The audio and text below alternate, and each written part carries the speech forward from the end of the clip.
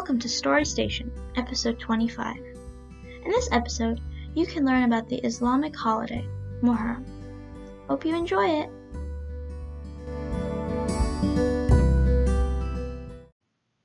Muharram is the Islamic New Year, or Hijrah, and is celebrated on the first day of the month Muharram.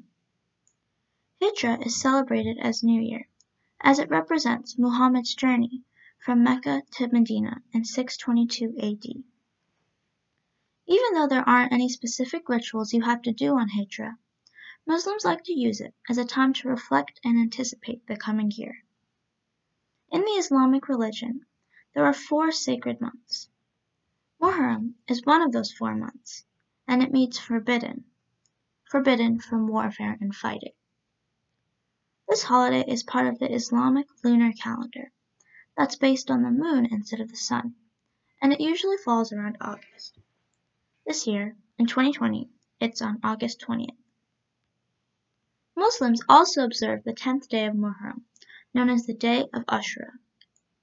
While Ashura means different things to the 2 main groups of Islam, the Sunni and the Shia, it is still one of the very important holidays in the Islamic religion. For Sunni Muslims, Ashura is a holiday of reflection and peace. On this day, they celebrate Moses liberating the Israelites from Egypt, when Moses parts the Red Sea so they could cross. On this day, many maintain silence and fasting for the whole day.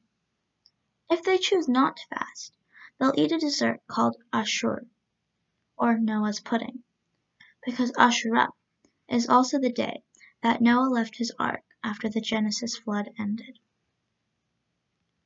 For Shia Muslims, Ashura is a much more solemn holiday, commemorating the death of Hussein ibn Ali, the grandson of Muhammad, during the War of Karbala in 680 AD.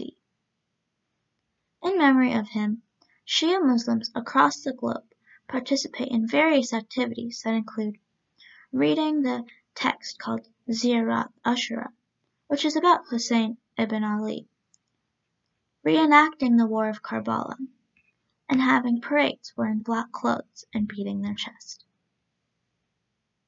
I hope you enjoyed this story.